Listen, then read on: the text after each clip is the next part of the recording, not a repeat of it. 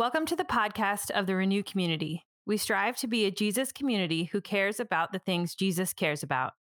As we adapt in this season of pandemic, we are meeting in our house churches, in person and online, as a primary space for worship, formation, connection, and encouragement. Teachings like this are one way we engage with Scripture, seeking to become more like Christ. These teaching podcasts also serve as a conversation starter for deeper engagement at house church. We're glad you're listening. Good morning. For those of you who don't know me, my name is Tim, and I'm one of the elders here. And glad to be with you today to talk with you about the Holy Spirit. So let's pray for a minute, and kind of you can pray for me, and I'll pray for you. How's that?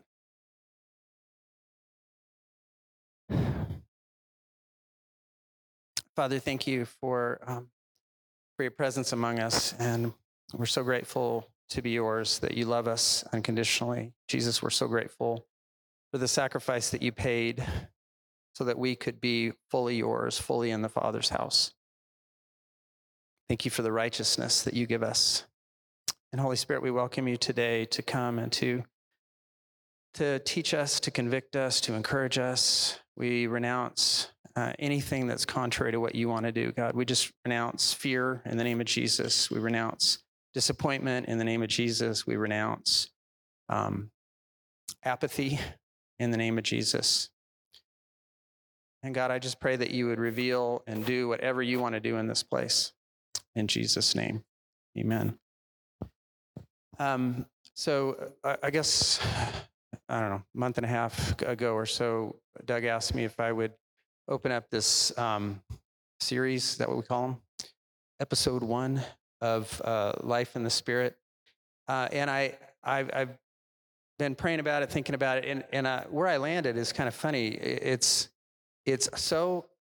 hilarious, and borderline hilarious at least, that I, Tim Culp, am standing up in front of you talking about the Holy Spirit at this point in my life. So for those of you who don't know my story, I was raised in a fundamentalist background, which was very much, shut the Holy Spirit down. I mean, this is my reflection on it. They wouldn't have said this at the time, but that was kind of the way I grew up. So certainly we were taught about the Scriptures and taught about the Holy Spirit as a member of the Trinity. That was, he was honored in that way.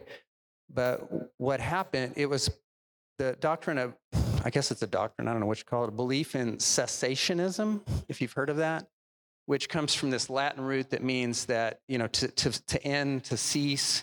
It basically said that once the quote unquote age of the apostles was finished, that miraculous works of the Holy Spirit were not being done, that once the Scriptures had been canonized, so you have your Bible, that we don't need the Holy Spirit to do amazing things among us because we have the Bible and that's better. Now, there's multiple ironies in that. One is that it assumes that the age of the apostles has ended. Okay.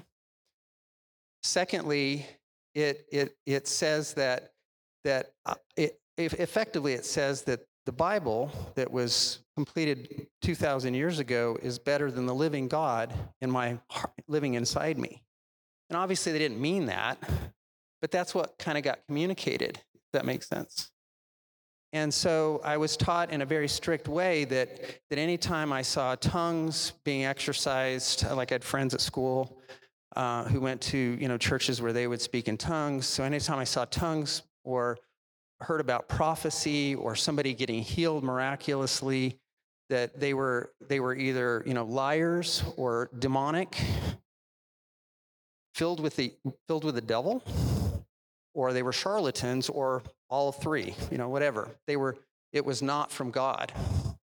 Now, what ended up happening, at least in me, is by guilt, what's it called? Guilt by association. You ever heard that expression? That, you after you say, that's from the enemy, that's from the enemy, that's from the enemy enough times, then you begin to associate the Holy Spirit with that, right? And you begin to, even though you know in your head that the Holy Spirit is part of the Trinity, you began to be suspicious and distrusting of anything that has to do with the Holy Spirit.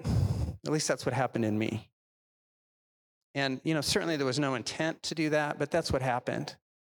And so what was taught was that any of these people who were pursuing more of the Holy Spirit and seeing these things, that they were, here's the quote, elevating their experience above the scriptures.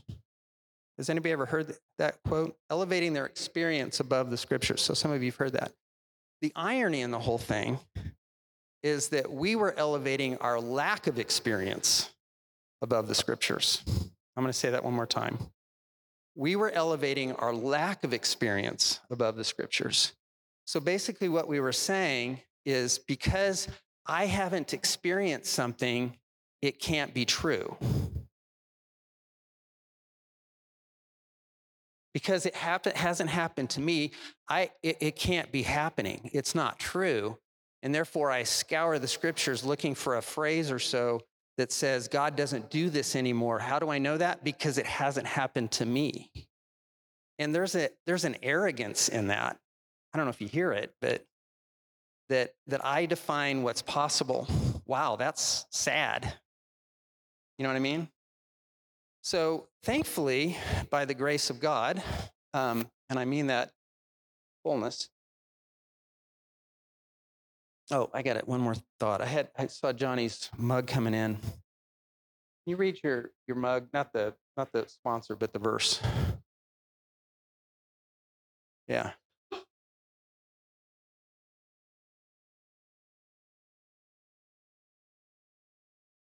Your word is a lamp unto my feet and a light unto my path. Amen? Anybody? Amen. This word, which the scriptures are, full of, is like I call it a flashlight, call it a torch. The psalmist called it a lamp. That was their version of a flashlight. It lights my way. And what happened as I was growing up, and just because of the nature of the church I grew up in, is the word of God, the scriptures, became a cage that was built around us. That we would say, here's the walls, here's what's possible. And as long as you stay inside the cage that the scriptures create, you can be godly. You can be pleasing God. But don't think outside, don't think beyond the cage.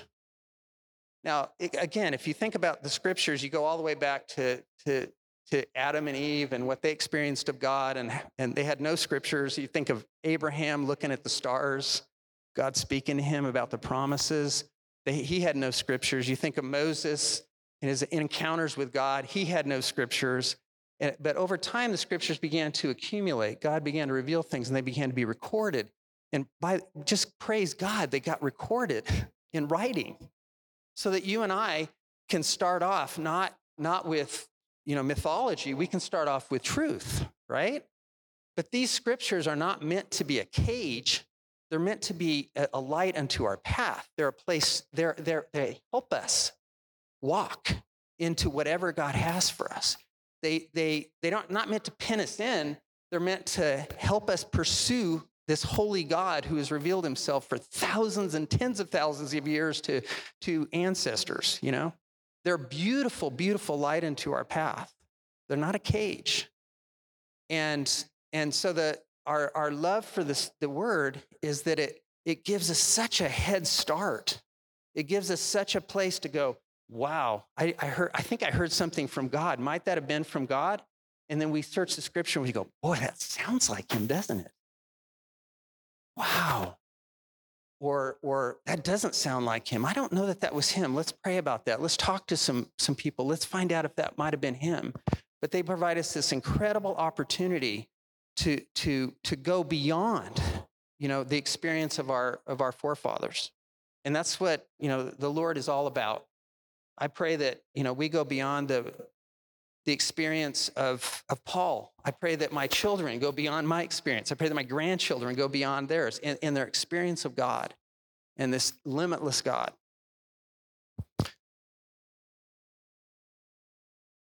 So Cindy and I, Cindy grew up, once she became a Christian, she was in a comparable church and was taught similar things. And we met late in our college years, and this crazy thing happened where about that same time we were reading a book called Crossing the Switchblade. If you've ever heard of that. If you haven't read it, read it. It's good. It was written in the 60s, 70s. David Wilkerson, if you've heard of him. And it was just this crazy stuff that was going on in New York City. And, we're talking about this and we're seeing these stirrings of the Holy Spirit in our lives. And I remember even before we were engaged, we were in a house. We were on the floor, on our knees, praying for more. Because we both felt there's got to be more.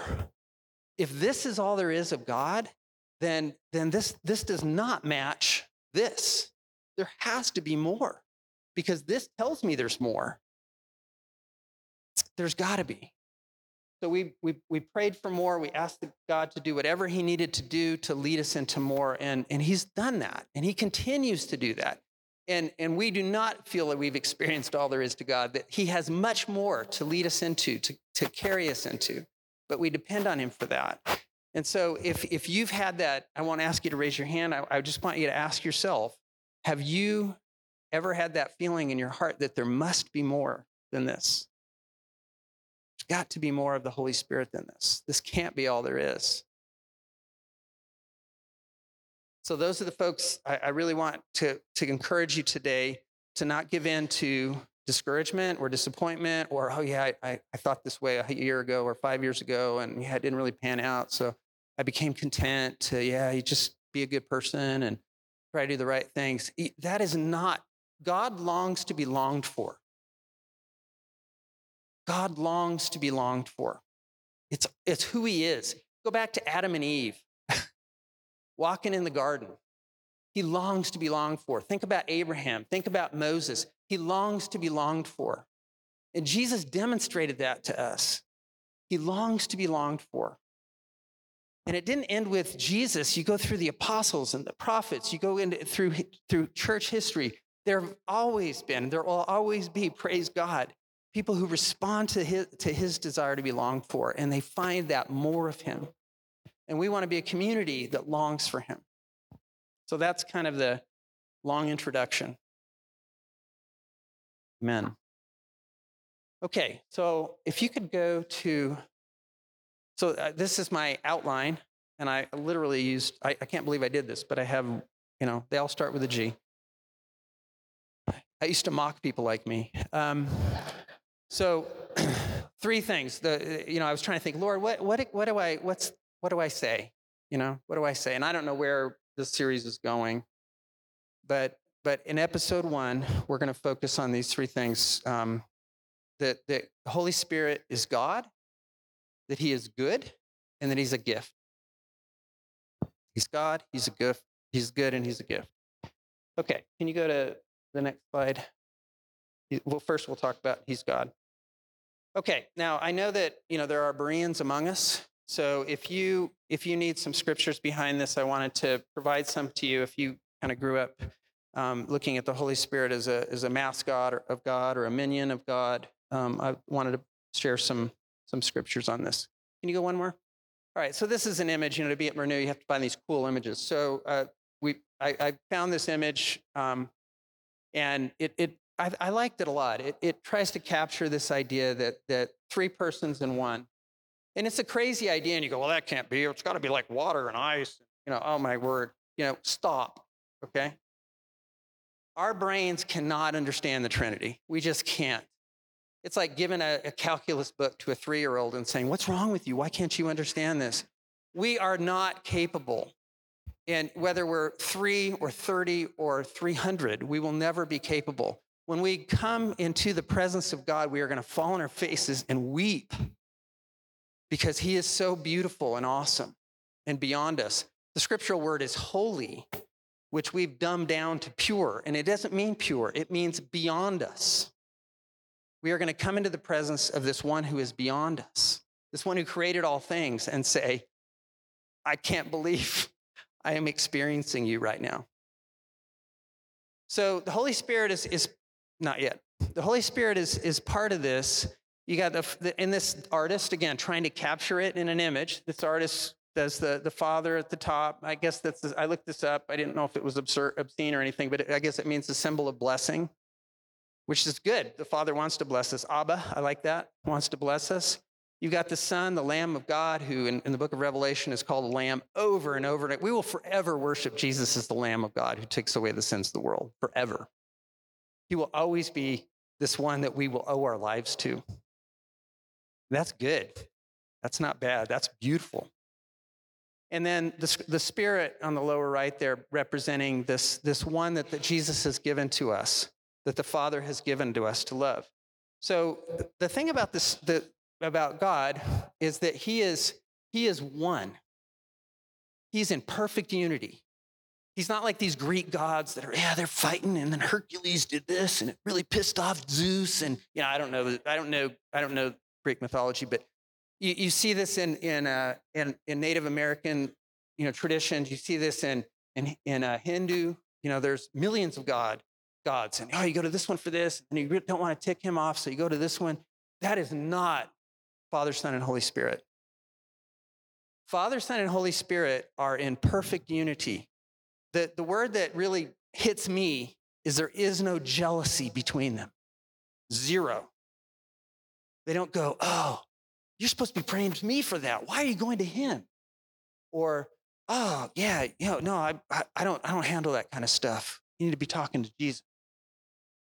You can't screw it up. You just can't, because there's no jealousy in the Trinity. Zero. They are in perfect unity. Jesus gets into this in John 14 through 17. Just read it, soak yourself in it. But you see this, if you've seen me, you've seen the Father. And then later he says, basically, if you see the Holy Spirit, you've seen me. And there's this beautiful dance of the Trinity. You can't understand it. It's okay. It's beautiful. You can trust Jesus. He knows what he's talking about. And he says, there's no jealousy. There's perfect unity. If you've seen one, you've seen the other. If you connect, you're connecting and you're praying, oh, Holy Spirit, do this. It doesn't upset the Father or Jesus. It doesn't. You can't screw it up, because they are in perfect unity and they love you. There's no manipulation. There's no disunity. There's no suspicion. Oh, keep your eye on the Holy Spirit. He'll lead you astray. No, there's none of that. It's perfect unity, perfect love, perfect purity.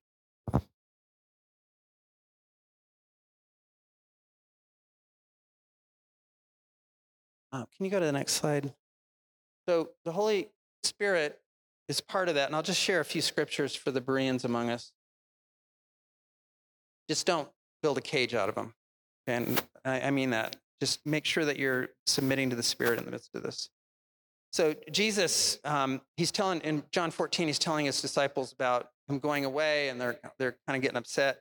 They get that. And he says, if you love me, keep my commandments, and I will ask the Father, and he will give you an advocate, at least this version says an advocate, another advocate, to help you and to be with you forever, the Spirit of truth. The world cannot accept him because it neither sees him nor knows him.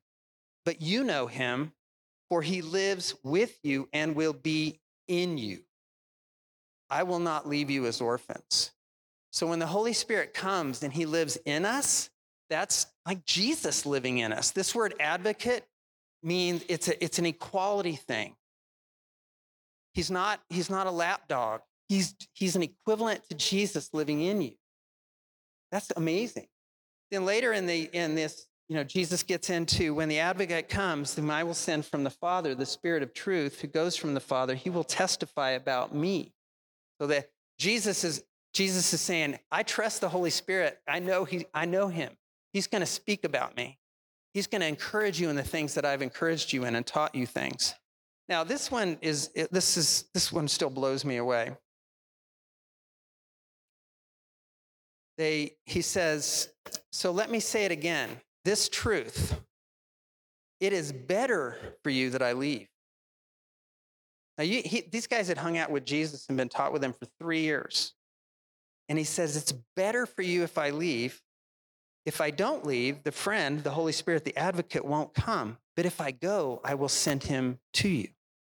And what Jesus is saying, it's better for you If you have the advocate, then me. Now you think, well, how can that be? They're equal. Yeah, it's better because he can be in all of it at the same time.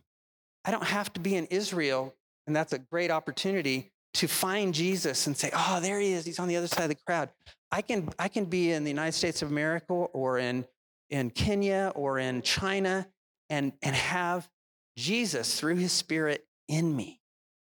I can commune with him wherever I am on the planet and in time. Now, to the level we get that and believe that and say, I trust that, it will help our experience. It really will. We just have to meditate on it because it is so contradictory to everything that, their culture tells us and our experience sometimes doesn't match with that. Oh, well, this is what Jesus said. Go with that. Don't distrust the Holy Spirit or Jesus. Distrust yourself. You can distrust me. You can distrust one another. Never distrust the Holy Spirit or what Jesus is telling you about him. Okay? That's where you start. That's your anchor. And everything else, if it's contrary to it, isn't true, or you don't understand it, or it's a flat out lie, I don't know. It maybe all of these. Start with what he's telling you. So in Acts 5, again, Jesus tells us that the Holy Spirit is him in us. Acts 5, Peter's talking to, this lovely story of Ananias and Sapphira. You remember this one? I think we'd act this out. No kidding. Ananias and Sapphira are lying, and Peter encounters Ananias, and he says, Ananias, how is it that Satan has filled your heart that you have lied to the Holy Spirit? Okay? You've lied to the Holy Spirit. And then 2 sentences later, he says, you have not lied just to human beings, but to God. And I don't know if you can see the where Peter's coming from there, is that you lie to the Holy Spirit, you've lied to God. Why? Because they are one and the same. The Holy Spirit is God. Jesus is God. Father is God.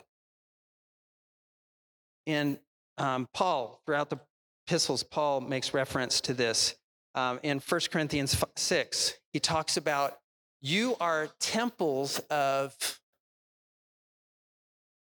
the Holy Spirit.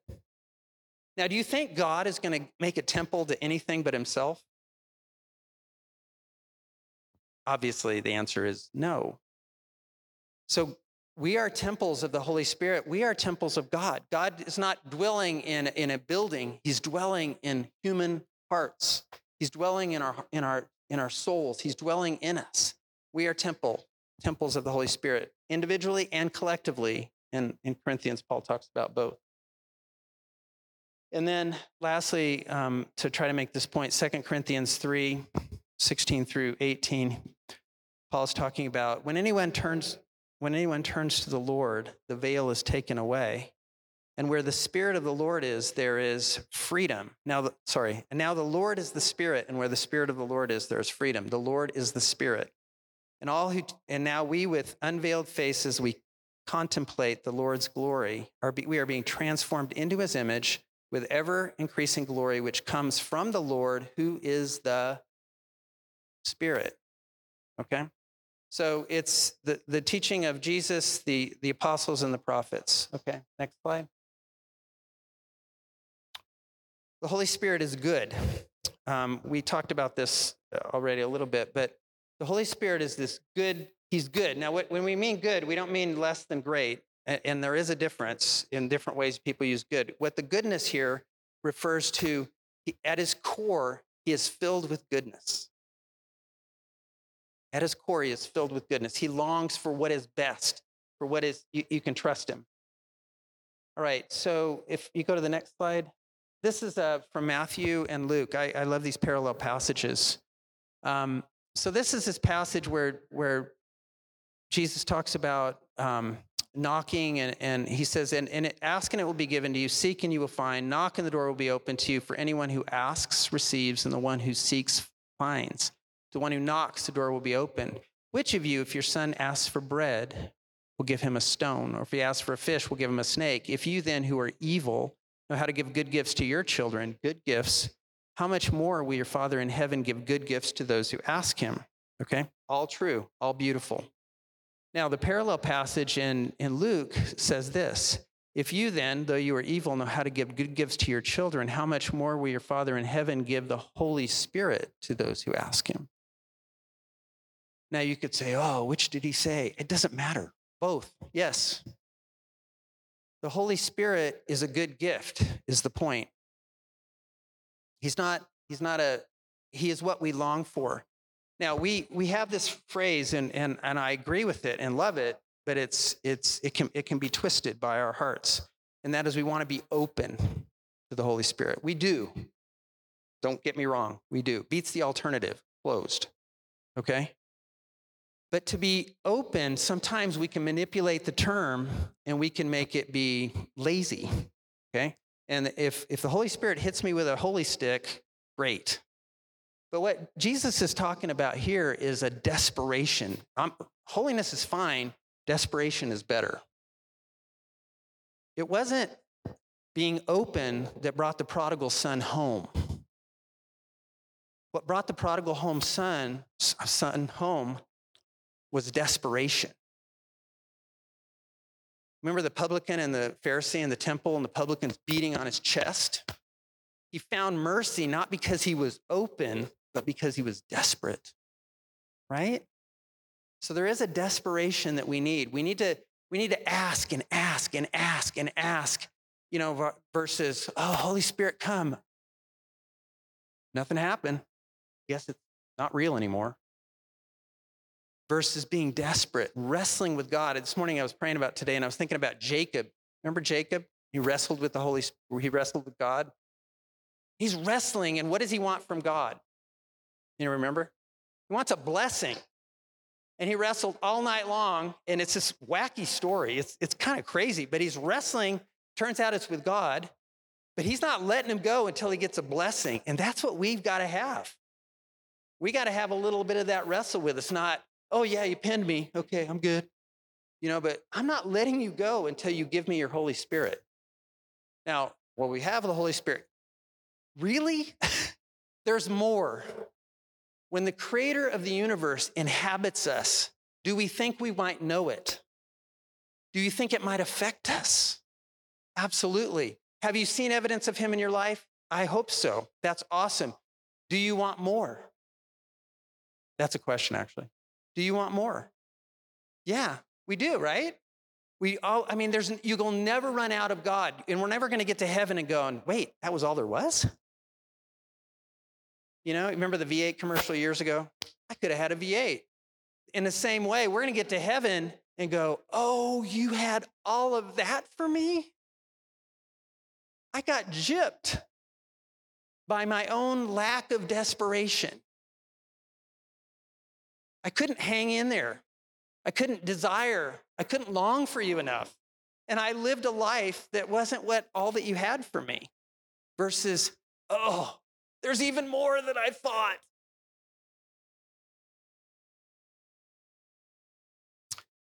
Holy Spirit is good.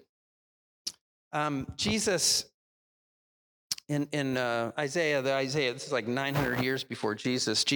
Isaiah talks about this one who would come, and he'd be called Emmanuel, which means God with us. And then 900 years later, Jesus is born, and here's this man, this human being, flesh and blood, born as a baby in the dirt, basically, loved, but in a very impoverished situation, and he was God with us. And then we love that, and we celebrate that every year, and I'm all for it, don't get me wrong. But then Jesus comes to us, this one who's Emmanuel, and he's not saying, you're going to have God with you. He says, you're going to have God in you. And we go, yeah, whatever. We got to get through the numbness. Think about that. You can have God in you. You do have God in you. And he wants to do amazing things in you, through you, on the earth. Moses, Lord, show me your glory, show me your glory. And he pleaded with God, and God gave him a revelation of his glory, at least what he could handle. And would you rather see the face of God or have God living in you? That is a question. Think about that. Would you rather see the face of God or have God living in you? And I think if you think about it, we got a pretty sweet setup here. God has an amazing offer to make to us that I will live in you. I will transform you into the image of Jesus while you walk around this planet and follow me. Got like 6 years worth of stuff here. Sorry. Can you go to the next slide, Christy? A gift. Okay, keep going. All right, I'll tell you a story. Try to break it up. Keep Johnny awake. So Jesus, when he's coming into Jerusalem towards the end of his life, he sat with his disciples and he's talking about, I'm going to go into Jerusalem and I'm going to die. And they couldn't believe it. They couldn't handle it. They didn't want to believe it. They just couldn't hold on to that. So, but he says, this is what's going to happen. Next slide. And then, like you and I would, if we'd hung out with Jesus for 3 years and been seeing what he's done and being guarded by him, we'd be a little bit troubled. Okay. We'd be concerned. Oh, whoa, you're leaving? You're dying? Why are you doing this? Don't do this. And you know what Jesus does? He doesn't say, oh, you'll be fine. He says, next slide. It's going to be better for you. We just read this. Because I'm going to ask the Father, and he's going to give you the Holy Spirit, this beautiful gift to you. That's how he comforts them. Next slide. So then Jesus goes to the cross. We just celebrated this a week and a half or 2 weeks ago at this point. He resurrects from the grave. Praise God. That's amazing. And then that night after the resurrection, he comes into this room where they're mourning, freaking out, not knowing what to do. They're hiding out. They're locked doors. They didn't want to be, on a cross themselves. I get it. So they're in this room, and Jesus enters the room, and he lets them, see his wounds, and he interacts with them and tries to encourage them. And then he does this really weird thing. This is in John 20. Next slide. He says, peace be with you. As the Father has sent me, I'm sending you. And then he breathed on them and said, receive the Holy Spirit. So he literally did receive the Holy Spirit. And I think, you can take this all the way back to Genesis where God breathed, the Spirit of God is breathed into us and we became a living being. What made us different from all of creation. He put himself in us. And so he says, receive the Holy Spirit. And then he talks to them about, do not leave Jerusalem, but wait for the gift my Father has promised. This gift, which you heard me speak about. For John baptized with water, but in a few days you will be baptized with the Holy Spirit. Okay, this is what Jesus said. You will receive power when the Holy Spirit comes on you, and you will be my witnesses in Jerusalem and Judea and all of Samaria, the ends of the earth. You'll be my witnesses in Lansdale and Montgomery County and Bucks County and Pennsylvania and the United States and all around the world. You're going to be my witnesses when this Holy Spirit comes upon you with power. Okay, so keep going. Next slide. About 50 days later, so this is Pentecost.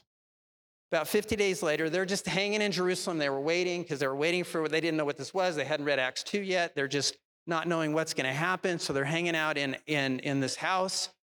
And there's about 120 of them. And they're coming in every day and they're praying and they're waiting and what's going to happen. And then finally, on the day of Pentecost, the Holy Spirit falls in a way that Jesus had prophesied of when he said, receive the Holy Spirit. The Holy Spirit falls and he comes in like this fireball, and he goes all around the room. And all of a sudden they look around and everybody's, got this flame above them. And they're like, wow, what's going on? And then they heard this wind that was coming from heaven. It's God breathing on them through the Holy Spirit in a way that had never been. And this comes down and it lights up the room. It changes, it fills them. They'd never seen this before, even though they'd hung out with Jesus for 3 years. Next slide. It got really loud. They didn't have good, Anderson windows, and it spilled out onto the streets, the noise. People got curious. It was Pentecost. There were thousands of people in the city. People are, what's going on? Then they began to pour out of the house onto the streets. and they began to speak in tongues, in languages they did not know. And they were declaring God's glory. They're just going for it. And what this led to, next slide, is Peter gets up and he begins to preach a message. Now, this is the guy who betrayed the Lord about a month and a half earlier, multiple times. And now he's standing up in front of thousands of people and he gives a message that he hadn't prepared for, he didn't have notes for. He'd had a life filled with the Holy Spirit at this point, and he preaches a message, and next slide, and 3,000 people, not everybody in the city, but 3,000 people, over 3,000 people, repented and gave their lives to Jesus and said, he's the Messiah, I believe you, Peter. And this revival came on the city and changed history. Now, if you want societal transformation, this is how you get it. If you don't like, you don't like injustice and that you hate the poverty, you hate the politics, you hate all the garbage that's going on, destruction of the environment, all of it, whatever grabs your heart that you hate because God hates it, this is how it gets changed.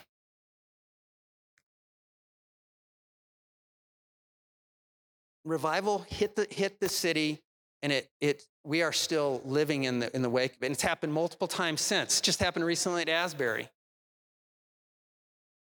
And I hope it pops up all over the place, including here. You can't make it happen. You can't imagine it. You have to be open, but you also have to be desperate, and you have to be willing to say, whatever you want, God, whatever you want. Okay, next slide. And then they had a baptism at the creek. I'm sure Clyde's in there somewhere.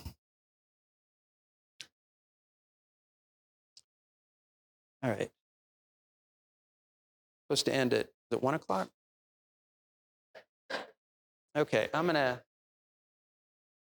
right, I'll try to move through this part relatively quickly. I want to tell you another story. So the book of Acts can you go to the next one? One more, sorry. Keep going. All right, the Holy Spirit gives us gifts. He gives us fruit. He wants to produce these things in us. Don't limit it to, there's only 7 fruit. 7? There's only 6, 7, whatever. I think it's 7. There's whatever the Holy Spirit wants to produce in you is beautiful, okay? It includes things like wisdom and strength and love, peace, joy, long-suffering. All of that's true. But again, we always want to limit it. How many gifts are there? Well, how many are listed? There's as many gifts as he wants to give. 63. That's what she said? Oh, sorry. 9. There's 9. And only 9. Only 9. Lord, if you give us anything beyond the 9, we will not receive it. No, I'm being completely facetious there. Lord, we want 9,000 fruits. Whatever you want to make in us, we believe. Okay, next slide. So I want to tell you one more, keep going. I want to tell you one more story about Philip and the Ethiopian eunuch because it sets up the end. There is an end. So Philip and the Ethiopian, this is from Acts 8. Acts 8, the book of Acts is often called the Acts of the Apostles. It really should be called the Acts of the Holy Spirit. Not in a cage way, but in a this is what's possible way. This is what's possible, okay? You know what I'm talking about. I'm looking at Eileen now. Okay, next slide. So I'll tell this pretty quickly. This story starts off with persecution in Jerusalem. Remember that revival that happened? It led to all sorts of persecution. So in Acts 8, there's all this persecution. There's, the Christians are being hassled like crazy. Saul, who later became Paul, is a big piece of this. So they're really harming the Christian, and the Christians have to leave the city, and a lot of them did. Not all of them, but many of them did, including Philip. And he goes up to Samaria, and in Samaria, which is north of the city, he goes up there and he starts preaching. He just does what he does because he's filled with the Holy Spirit, and he's just telling people about Jesus and about everything that Jesus did. And revival breaks out in Samaria. These half-breeds. The revival breaks out. People are getting healed. It's awesome. But then in the midst of this revival, the Holy Spirit comes to Philip and says, next slide, and it says, the angel of the Lord said to Philip, rise and go to South Road to Gaza. Now, can you imagine being in a revival, and then the Holy Spirit says, now I want you to leave, go out to nowhere. This will be awesome. But you know what Philip did? He did it because the Holy Spirit is God. The Holy Spirit is Lord, and he did what the Holy Spirit told him to do. And he left the revival in Samaria, and he went out on this nothing road that JR will probably take you to called, the road to Gaza. He went out there. Keep going. He's walking along, probably going, why am I here? Why am I here, Holy Spirit? Why am I here? Why am I here? And then he sees this chariot in the distance. And the scripture says the Holy Spirit, you can't read it, but not yet. The Spirit said to Philip, go over and join that chariot. Okay? So instead of saying, no, it's too far, or why? Bring him to me. I'm open. Bring him to me. He went after him. Okay? He went to the chariot. And when he got near the chariot, next slide, one more. He gets to the chariot and he sees this guy in the chariot reading. This guy's reading from the prophet Isaiah. And you can imagine what went on in Philip's heart right then, right? Oh, you're setting this guy up. You've teed this up for me. So he comes up to the man and he says, do you understand what you're reading? And the guy says, how can I unless somebody explains it to me? Who's the prophet talking about? Is he talking about himself? Is he talking about another? Who is he talking about? And he's talking about like a lamb, he's been led to the slaughter. He's referring to Isaiah 42. I always mess that up. 42. Yeah. And so the gentleman in the chariot was an Ethiopian eunuch. Okay. So he was in the service of the queen, and he was a Jew, and as a proselyte, he'd converted.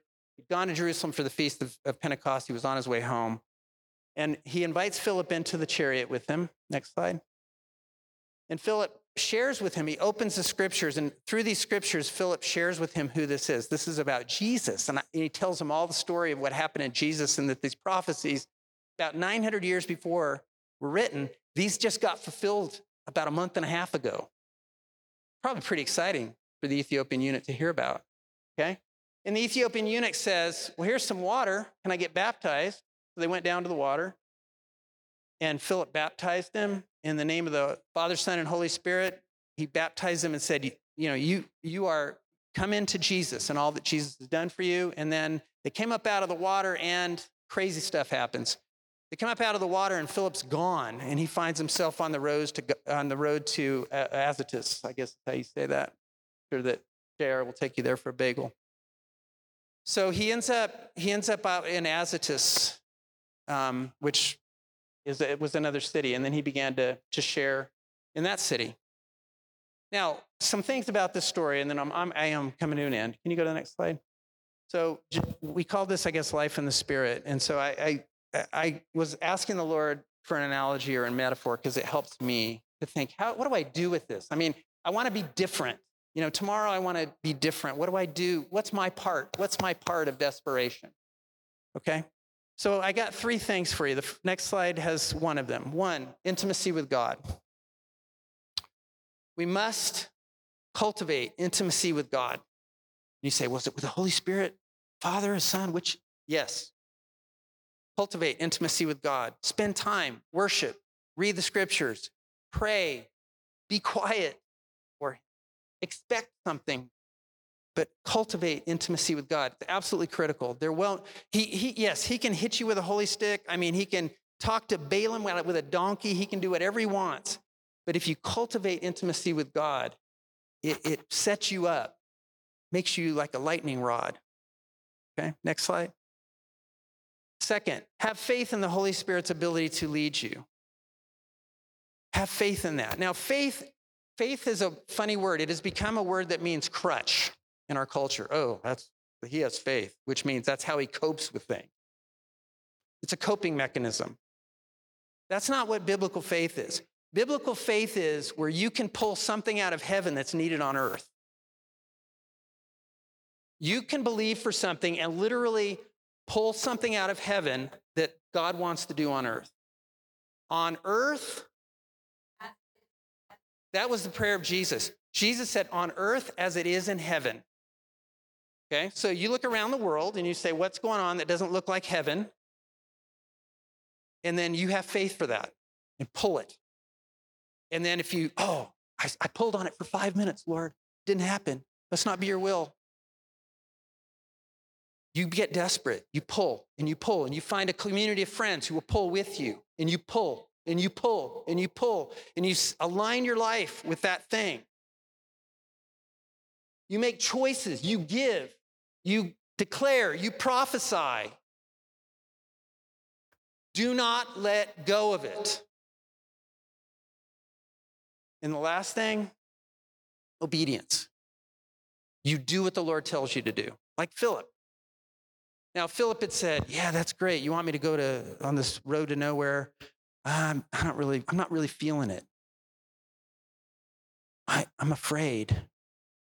But he said, no, yes, whatever you want to do, Lord. I'll leave the revival to go out onto this road to nowhere, because I trust you. I will obey you. And because of that, the gospel came to this eunuch who was on his way back to Ethiopia, and I have to think had a huge impact on that nation that later became the oldest church in earliest established church in Africa. Sorry, one more. I forgot the last. Yeah, it moves. Look at that, high tech. It moves. Can you go back so they can see it? Because they got to see it really quick. One more. This was for Joel, and he's not even here. Okay, so this is part of what God wants to do, is that if you only put 2 points on that sail and the wind hits it, squat. You got to have 3. Intimacy with God, faith that the Holy Spirit can and will lead you, and obedience. You put all those 3 up, he's going to take you places. He's going to do stuff through you, in you, for you. Okay? Last one. And I thought about this, and I thought, God is a God of community. He wants us to do this. He wants us to have shared intimacy with God, that we together have intimacy with God. Intimacy. And Joe, if you want to step up and you can start doing what you're going to next. Shared intimacy with God. In the second thing there, faith in the Holy Spirit's ability to lead us. Faith in the Holy Spirit's ability to lead us. And then obedience as a church family. Obedience as a church family, that we together could be led by him. And that could be that Bobby gets a word and declares it, and we go, yeah, Savannah just said the same thing last week. I think this might be the Holy Spirit. And then Levi says it, and we say, whoa, this is what the Lord's speaking. This is where we're going. That's what happened in the scriptures. Okay? So I don't,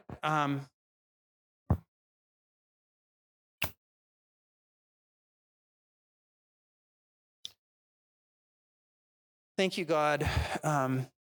Just thank you for how good you are. Thank you for giving us the Holy Spirit. Jesus, we want to honor you, and we want to believe what you say. We know that the Holy Spirit is you in us. The Holy Spirit is your gift to us. The Holy Spirit is the gift of the Father to us. And we just want to live in a life of intimacy, a life of faith, a life of obedience. Lord, we want to be desperate for what you want to do in us, in our families, in our church, in our workplace, in our community. We want societal transformation, but we ultimately know that only comes from you. Anything lasting, anything good comes from you. Thank you for inviting us into this. We bless you. We open ourselves to you and to what you're doing and saying among us. Thank you for listening to the podcast of the Renew community. This in no way should replace the formation within a community of Jesus followers. If you are looking for a church, would like more information about Renew, or would like to give financially to this ministry, check out our website at renewcommunity.org.